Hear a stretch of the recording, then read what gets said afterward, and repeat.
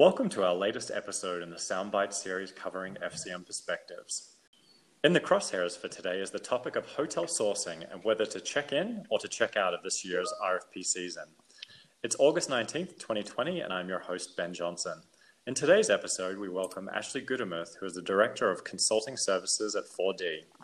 It's August and the time of year when the hotel RFP season usually gets into full swing, but this year is different. Do we roll over rates? Do we move to dynamic rates? Who's the right person to help me through this RFP season? Drawing from Ashley's insights, we'd like to talk through some of the key themes.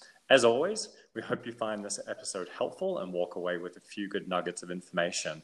Good morning, Ashley. Good morning, Ben. So tell us a little bit about your role at 4D. I lead the consulting team here in the States.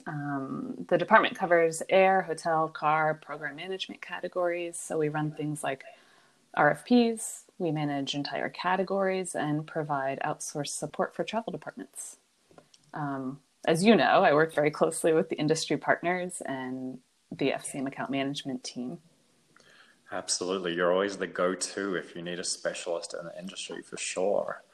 And so obviously in the intro, we sort of talked about it being hotel RFP season.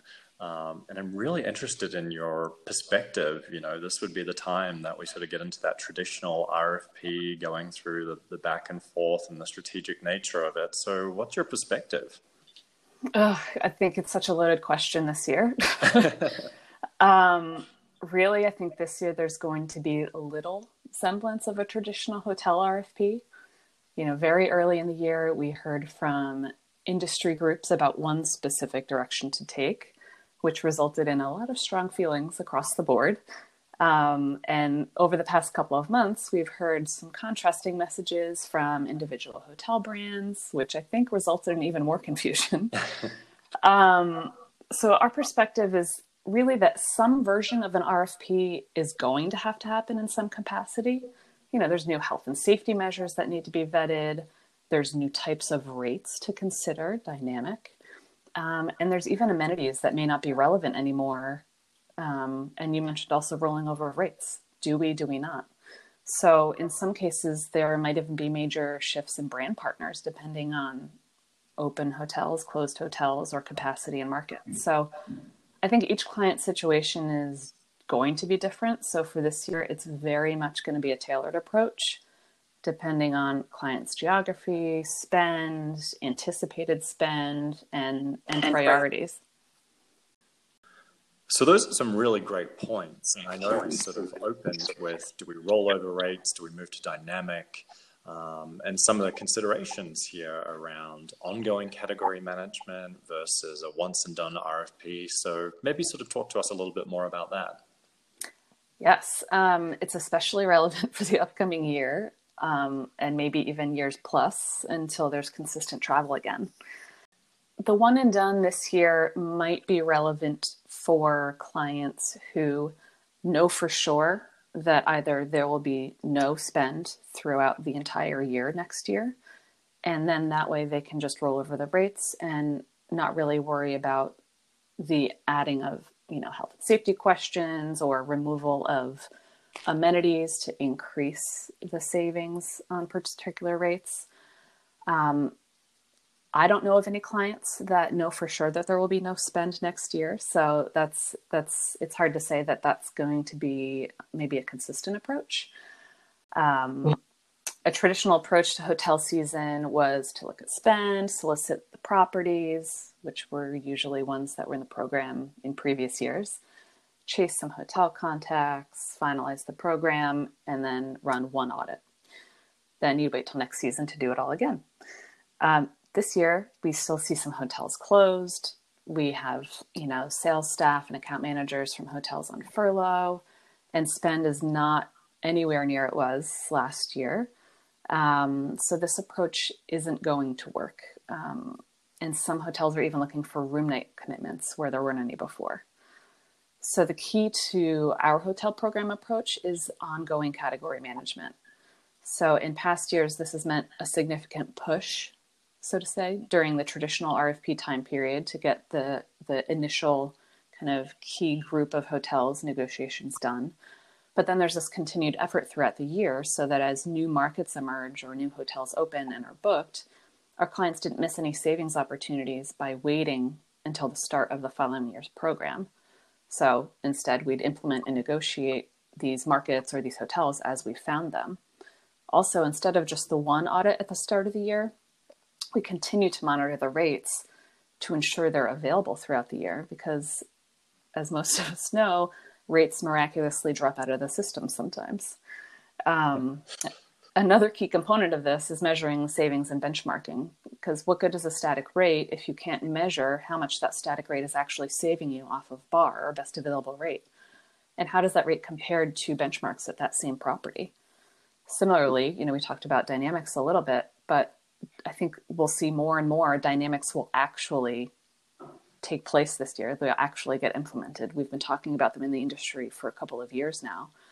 But because we're going to see such rate fluctuations over the next 12, 18 months, dynamic discounts off of BAR are really going to be where companies are going to be able to ensure that they capture those savings, even when the BAR rates drop below their static negotiated rate.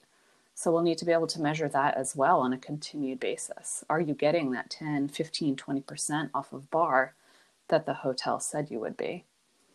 Yeah, and you touch on a really interesting point there. Obviously, some hotels are still closed. Some are looking to, talk about room commitments and so forth. And it really makes me think of what a customer said to me recently.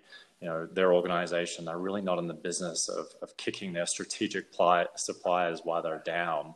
And that really sort of resonated with me. And so from your perspective, how do you sort of balance that in your mind of really wanting to, achieve the procurement and savings goals, but also protect your partnerships so that they continue to thrive through this recovery? Yeah, I think it's an admirable sentiment, and they sound like a great partner. We're definitely not pushing clients to fully RFP, negotiate hard, regardless of travel volume. This year's is definitely going to be, our approach is going to be targeted and thoughtful. You have to remember the situation everyone is in. Most companies' economic status has changed. Ours, theirs, suppliers, just about everyone. So in this new world, and I don't even want to use the word COVID, but in this new COVID world, or post-COVID world, I hope soon, everything needs to be reset. Letting certain chains roll over their rates is a one-sided exchange, in my opinion. It only takes into consideration what their situation is. Suppliers want to secure and maintain market share with companies that know there's going to be travel. And then companies with anticipated spend, you don't want to pay more than your peers or someone off the street. So business is still business from our perspective and based on conversations we've had with hotels and clients. So there's no harm in asking for a rate, and the suppliers will offer back what they feel works for them.